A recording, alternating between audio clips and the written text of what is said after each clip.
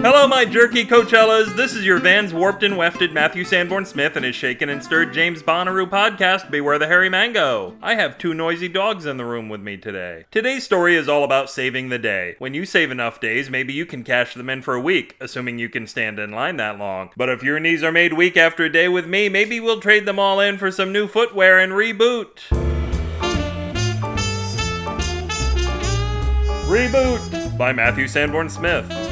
Superheroes were constantly being rebooted, and that was great news for Greg because he was a bootmaker. The old story was that Ma Kent made Superman's costume from the Kryptonian baby blankets he was wrapped in on his trip to Earth. Let's put aside the fact that those blankets had to have been covered in super shit stains. I mean, I'm a full-grown man, and if I got shot up into space, I'd shit some blankets. But more importantly, how did she make his boots? Were the soles made out of blanket? Hell no, she bought those boots from Greg. That's how good he was. Those were actually Greg's personal boots, which he wore while kicking it in the clubs back in the 70s. He just happened to have perfectly Kryptonian-sized feet. What's that you say? Superman appeared in 1938? I know that. I'm saying Greg was dancing the night away back in the 1870s. Greg was old. He stayed young by rebooting himself every few years. That's why he had to become a bootmaker. It was a financially sound move. Not only did he gain immortality, he became the bootmaker to the heroes. Ever wonder why Aquaman's boots didn't stink and fall to shit like wet leather should? Because of Greg. Instead of useless cow leather, Greg made Aquaman's magnificent boots out of sea cow leather. This was before killing them was illegal, and maybe every so often after. But as global warming came on strong, his boots were less and less in demand. Not only was it dangerous to excrete gallons of foot sweat on a daily basis, it was destroying any hope of getting it on with the opposite sex. Knocking boots meant everyone involved got splashed.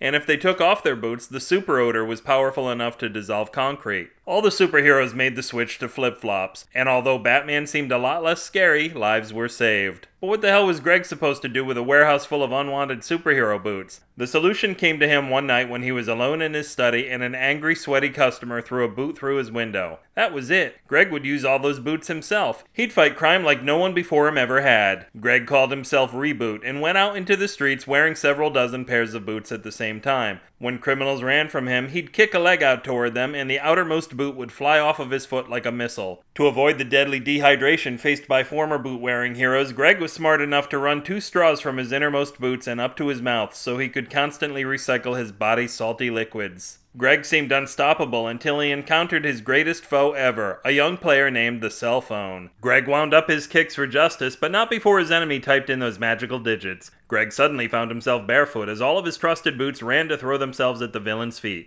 That's right, people, the cell phone had made a booty call. If this story gave you the boot, you can kick out it and other toe jams at the URL of the most unpleasant smell, bewarethehairymango.com. Lick enthusiastically in the comments for this post or mink email me and we'll throw our feces at Inspector Clouseau at Matthew@bewarethehairymango.com or wear a coat that's only sort of fur at bewarethehairymango@gmail.com. Whenever we're partying hard enough to wake the dead, the SF and SF signal stands for Stein Franken, Senator Al Franken's little brother who makes handcrafted stoneware beer mugs. It's only a coincidence that his Steins turn on their creator and destroy everything he loves. No, wait, maybe that's the alcohol inside them. Tweet not what your country can do for you, tweet what you can do for your twitter.com/upwithgravity. The answer is a lot. The password is rutabaga.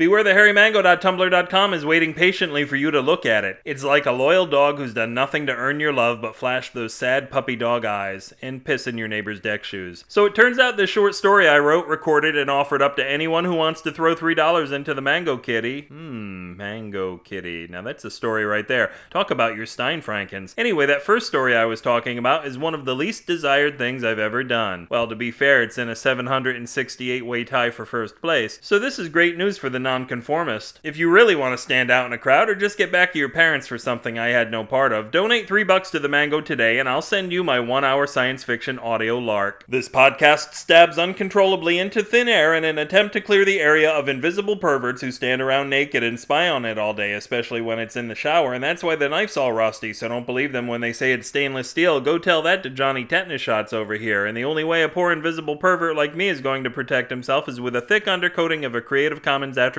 Non-Commercial Share-alike 4.0 international license. Until George Jefferson accidentally makes love to Lil Wayne, this will slough off the skin of Matthew Sanborn Smith and remind you, apples to apples, dust to dust. Good night.